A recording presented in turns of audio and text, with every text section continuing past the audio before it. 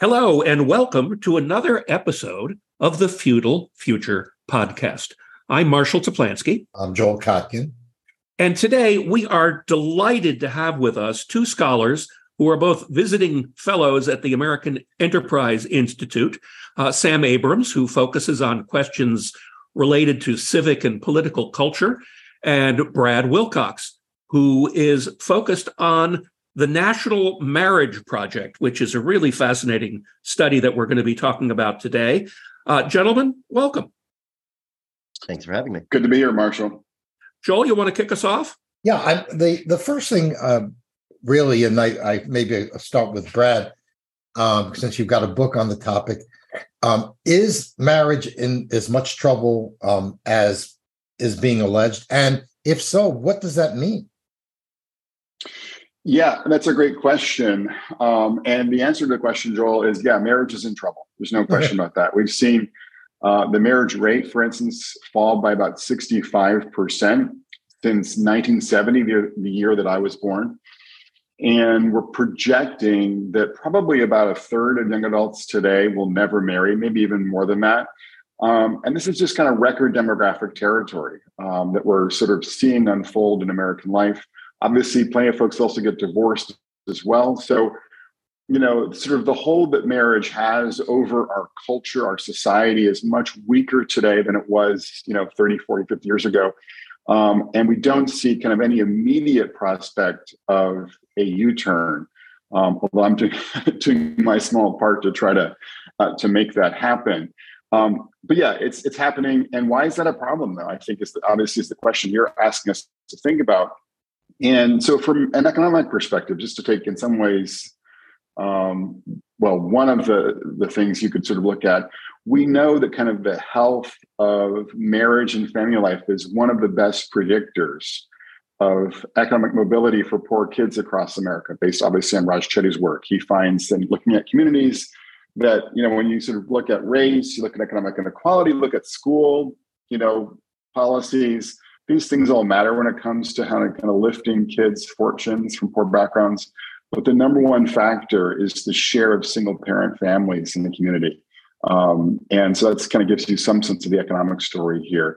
There's been obviously a lot of concern on the rise in deaths and despair. We keep setting records when it comes to suicide, for instance, and other, things related to overdoses, to this deaths of despair phenomenon. And we know that marriage is a big protective factor there, and that these deaths of despair are concentrated among never married guys and divorced guys who don't have college degrees. So that's kind of another example of how this is playing out. And then more recently, in the last, I think, week and a half or so, there was a new study from University of Chicago, indicating that declines in happiness are primarily related to declines in the share of American adults who are married. And of course, if you know anything about kind of marriage and class in America today, you know that those declines have been unfortunately concentrated among working class and poor Americans. There's a growing happiness divide too. So that's just kind of a quick, response to some of the factors, economic and sort of in a sense, medical and psychological, to give you a sense of why we should be concerned about this shift. Sam, I know you specialize in attitudes. What attitude changes have taken place that may be driving this? So we should definitely talk about what's going on college and university campuses, attitudes toward dating, cohabitation, attitudes toward faith. It really play a huge role here. I just wanted to piggyback off of Brad's comments for a second about the loneliness epidemic and the crisis of isolation. I can't stress that enough. This is so high. We spend a lot of time studying this now at AEI and trying to make sense of what's going on here. And marriage and families are a gateway to managing this crisis, to opening up doors, to being more social. Another study came out last week that basically talked about levels of happiness and dislocation are different when you're in a married couple socializing with another married couple. There are just incredible benefits here cognitively that we are losing by seeing the disintegration of marriage and family that way. In terms of attitudes, things are tracking in a very scary way here. And Joel, you and I talked about this in our article, where we're seeing younger folks say they don't like these institutions. We see younger folks less connected to old school institutions, whether they're clubs in New York City, whether they're to sporting events, and socializing in, say, a park. We see lower numbers going to church and engaging in church. So we see this sort of perfect storm of just the decline of a whole host of institutions, the rise of these horrible black-faced, although those are my kids, so let me try it again, black-faced square boxes, and dependency on looking at screens and forgetting how to engage and interact with others. I being in a liberal arts college, spend a huge amount of time with undergrads, and it's pretty tough for me to watch how difficult it is for many of them to socialize. They don't know how to engage. They're very happy to communicate over TikTok, over text, but to just have a conversation at lunch is epic. It's Sarah Lawrence. And again, this is not empirical, so I want to be very careful about that. And, I can't speak to UVA, although I'm sure you'll see it. I see it all the time here in New York, just when I'm eating on the go by myself.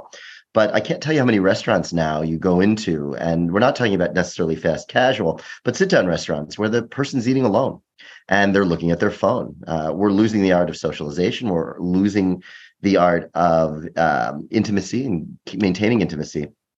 And then we want to know why we have so much rudeness, why we're so angry, why we can't relate to other people. David Brooks has that piece in The Atlantic that just came out, and it's directly related to this. We are losing the capacity to negotiate and work with others. So we see that in all the attitudes. When you think about the underlying causes, one of the senses that I get is that we're moved into a world where time compression has really taken over as a major variable in everybody's lives. And part of that is driven, of course, through technologies, the constant drive for improving productivity, that is foisted upon us in the workplace. To what degree is time compression really driving this? Or are there other more insidious things that are going on that are eroding the level of intimacy and communication that people have? Well, I would certainly echo Sam's point about the impact of these devices on our lives. I think that sort of the rise of screen culture since around 2010 has had a precipitous impact on everything from dating to sex to marriage to fertility. I was looking at fertility trends, back in the early 2010s and thinking that as the economy rebounded, we would see an increase in fertility again. And we did not see that. And I think part of the reason we didn't see that was that sort of the impact of screens was kind of taking hold. So that's part of the story. I think the sort of point you make about efficiency is also part of the story, Marshall, as well. Obviously, there's just a lot of sort of this it's the perfect storm. Like, why is marriage and family life, why fertility, and obviously we've seen Joel write about these topics as well in his report on post-familialism, which is great. But you've got individualism culturally, you have secularism culturally, you have many men are basically floundering, which makes them less marriageable, both in their own eyes and the eyes of their potential partners. We have in the United States marriage penalties that basically make marriage less appealing economically to working class couples with kids. This is, and then our elites are just really not great on this issue. They talk left oftentimes to kind of minimize, for instance, the importance of marriage and family in their public authoritative roles as like school superintendents, as college professors, as journalists, as C-suite executives. And then in their own private lives, they tend to be very prudent about getting married and staying married and having kids in that stable married context. So that's a huge problem as well, part of this dynamic playing out. So that's just a quick sense of, I think, some of the factors, cultural and legal and economic. And then also just there's a failure of elites to really kind of stand up and basically talk in favor of that which they're doing in private. Is that a reflection of the elite class's fear of the progressive or woke, whatever term you want to use, that there'll be a backlash? If I'm if I'm the head of a bank and I get up and say, I think one of our key issues is marriage and family, are they afraid of what the backlash is going to be?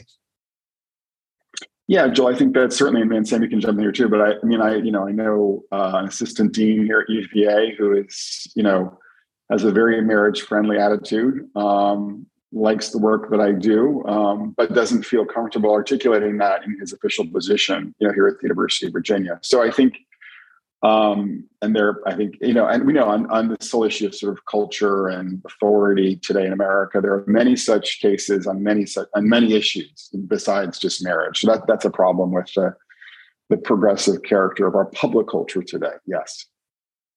Well, and the focus has been so heavily on including groups that have been unincluded historically in the past, right?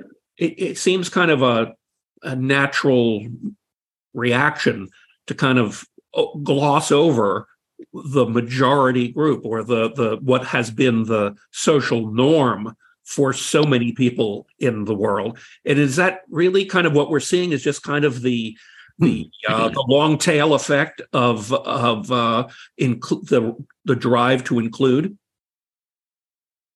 If you think about some of the rhetoric among the most progressive folks, it's so heavily focused on inclusion that if you fixate on these older school institutions, which obviously have existed and have persisted so long because of the values that I think we've all made very clear, if you focus on that, people will feel excluded. And, you see that very, very strongly here in New York, in the ultra progressive world we have in New York. Think about the last handful of mayors. They have not had, or even Donald Trump, which I really don't want to talk too much about, but, we're not modeling healthy, really great marriages and really great family life. Bill de Blasio had an unusual marriage. It's going through a very public divorce now.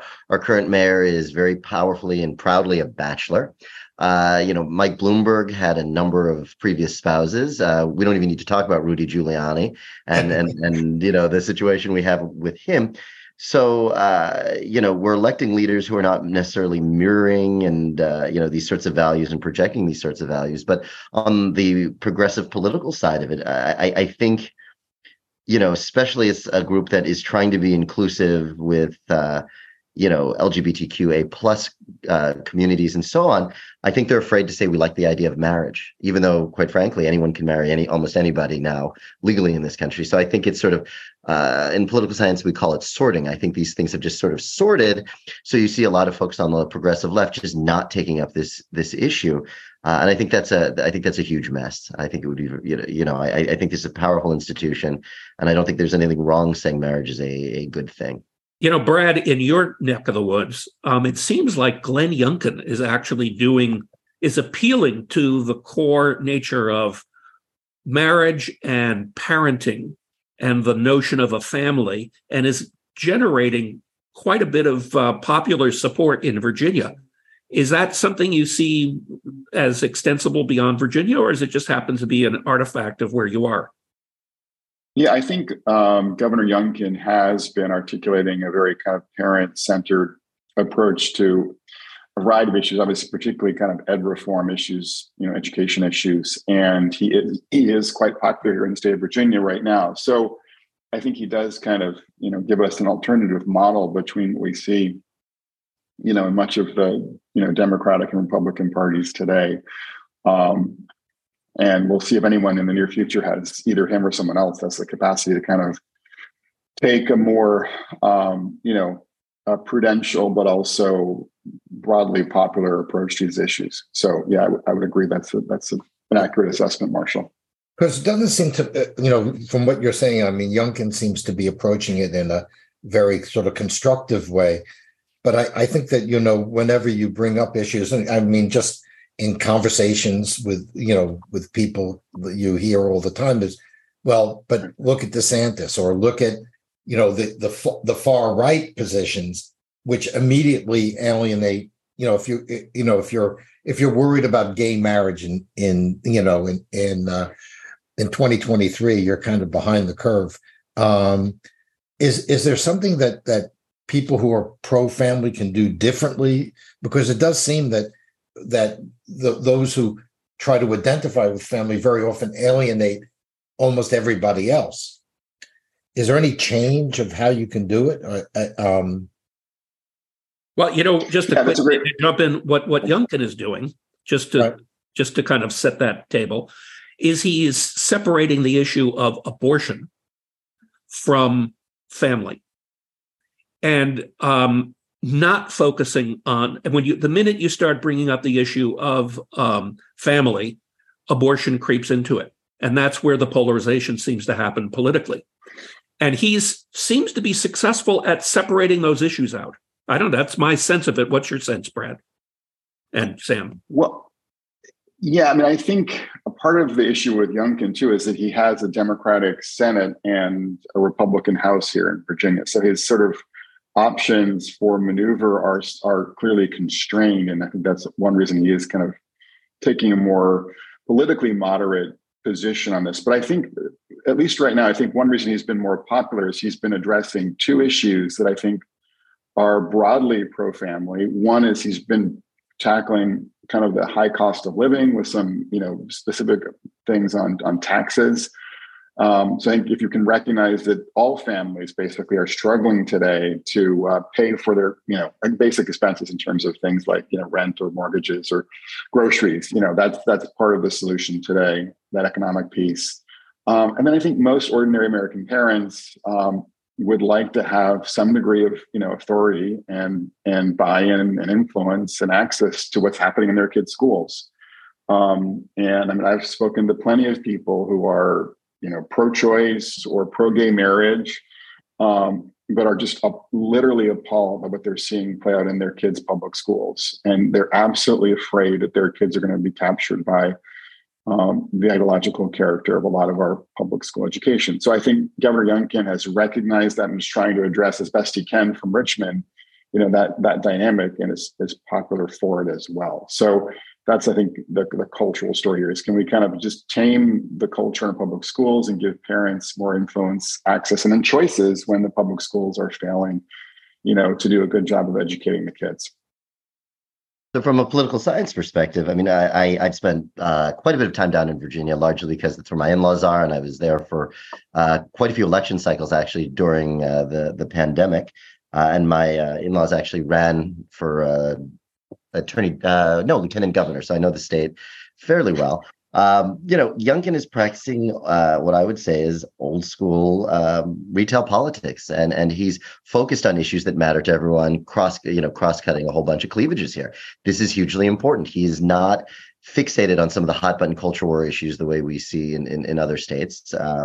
So I think that's been very, very useful. He's being very savvy about it. And then to Brad's point of divided government, I mean, divided government's a good thing. We know for the most part that when you have divided government, as is the case in the Commonwealth of Virginia, it does lead to better policy outcomes, and thing actually more often gets passed because you have to collaborate, you have to work, and have to find some sort of more moderated position. It's hard to argue with some of the things that Governor Youngkin is trying to do. Affordability is critical. It's certainly a big issue here in New York, but nothing's going to get through because nothing's going to work with such an extreme progressive group, and people are going to always fight to shut it down. And then one of the most important drivers, and this is again clear political science, for getting communities and people engaged is schooling. If you look time and time again, what is going to compel people to vote and engage in their communities? And this is taking a cue from the work of David Campbell at Notre Dame and my former office mate back at Harvard. It's the schools and control over your schools and getting involved in your schools and having some say in what's being taught and how it's being taught. This is something I'm trying to navigate for my kids here in New York, and it is a little bit of a challenge trying to figure this out.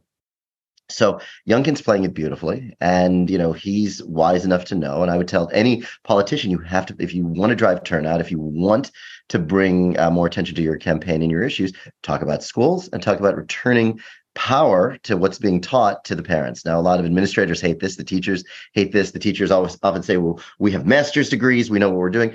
Most of these master's degrees come from, captured ed schools that are about as liberal and progressive as humanly possible. Parents don't like that. And they want to stay in their community. They want to stay in their schooling. So Governor Youngkin's playing this very, very, very smartly. And I think other politicians should take note, quite frankly. But what I'm wondering about is, okay, I mean, you guys have laid things out really well.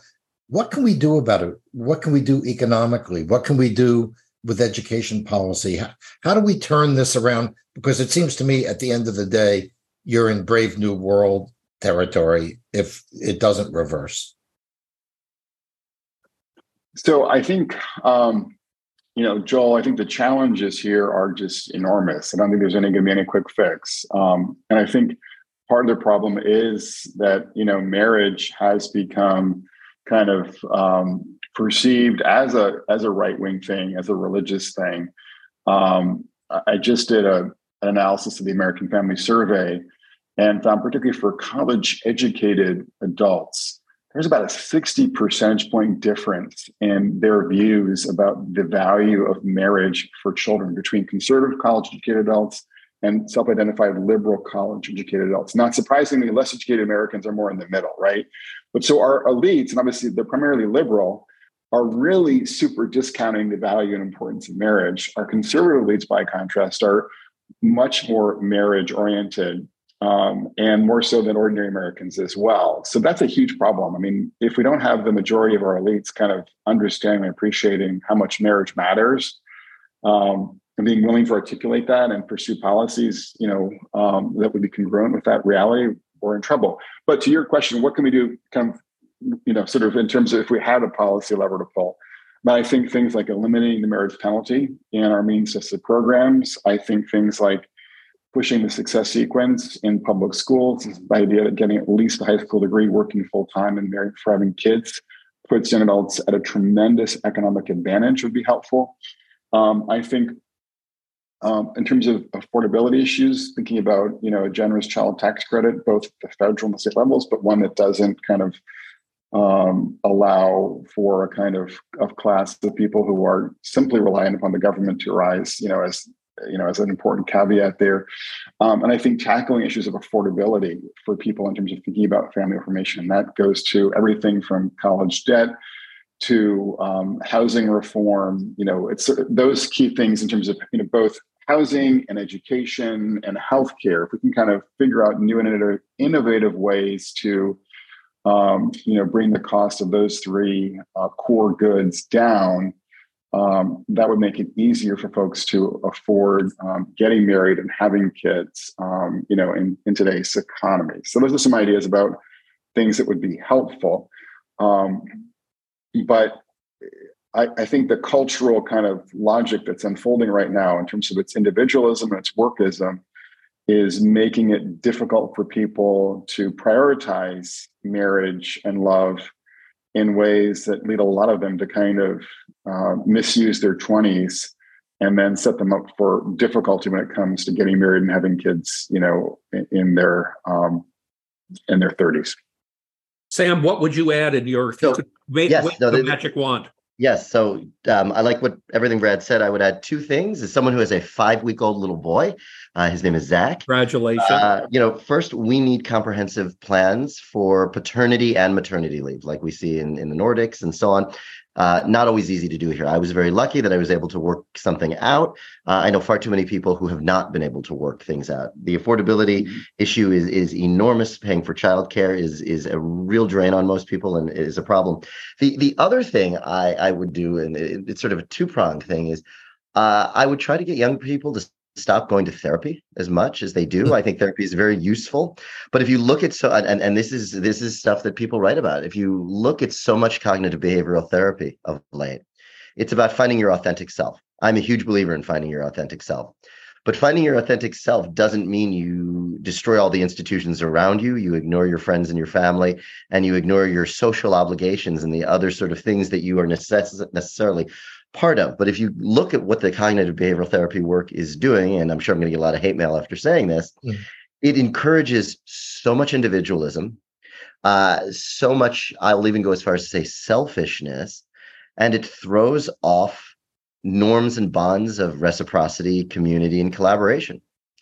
I see this constantly in New York. I see this constantly when trying to hire when I tried to hire a couple of babysitters here and there, they just didn't feel like working today. It wasn't what they wanted to do. It's like, and then you talk to them a little bit more and you realize eventually, I see where this is coming from. We see this constantly on campuses among students who are overwhelmingly in therapy. And again, figuring out who you are is valuable, but there are limits and you still exist within a social construct. That's old school social 101, not anymore social 101.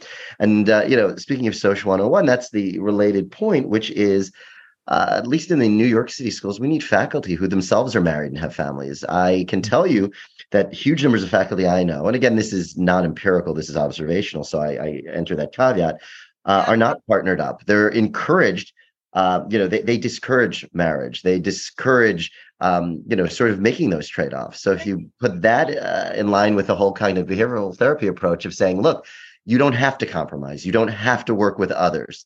It's all about yourself, and you can explore. Well, by the time you're 35 and trying to figure this out, it's a lot harder to date. People are a lot more set in their ways. We do have biological clocks. I don't care what you want to identify as, but for a lot of people, fertility becomes harder as you age. I'm very aware of that with my own kids. And, all of these things collectively yield, especially among our elites who go to college, this feeling that marriage is an anachronistic old school institution. We don't need it. Why are we bothering doing it? And by the way, if you do it, you're not being your authentic self. Who are you to give part of yourself into a marriage and a family? This is all about you, and you figure it out. And then maybe later you'll get married if you want. And then on top of that, by the way, again, thanks to this lovely phone, when you have certain needs, sexual and so on, the number of students who use the apps to simply hook up and experience those sexual needs outside of an intimate, committed relationship, they're fulfilling those through those other channels. So for a lot of people, why get married? Why tie yourself down? Yeah. Although it's hard to imagine a society that will perpetuate itself by simply swiping right. Exactly. But, this is what we see. And my students regularly tell me they either jump into, these very intense committed relationships and they say my partner in 2 weeks, or if they have certain needs, they'll achieve them through apps. It's a little strange. And it's very weird. The art of socialization and dating and going back and forth and learning is disappearing. And this is why, as we talked about at the start, we have all these other larger social implications about why it's promoting loneliness, why it's promoting more social enemy, because we don't know how to talk and work across difference. Well, gentlemen, as we wrap up, I would be remiss if we didn't tell our audience about Brad's new book that's going to be coming out in the spring from Harper. Brad, you want to tell us about it? Yeah, thanks, Marshall. It's called Get Married: Why Americans Should Defy the Elites, Forge Strong Families, and Save Civilization.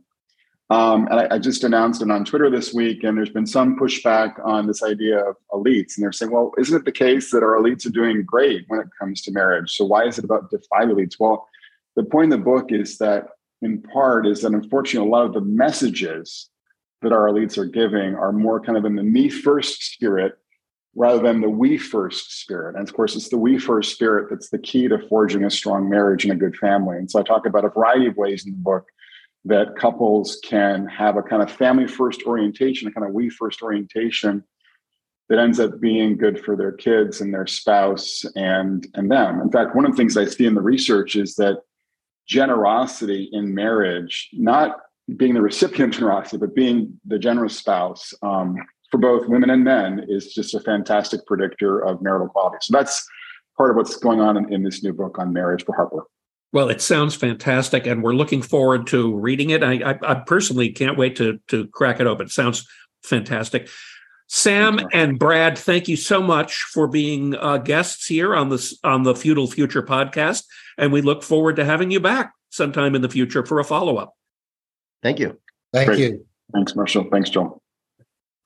The Feudal Future.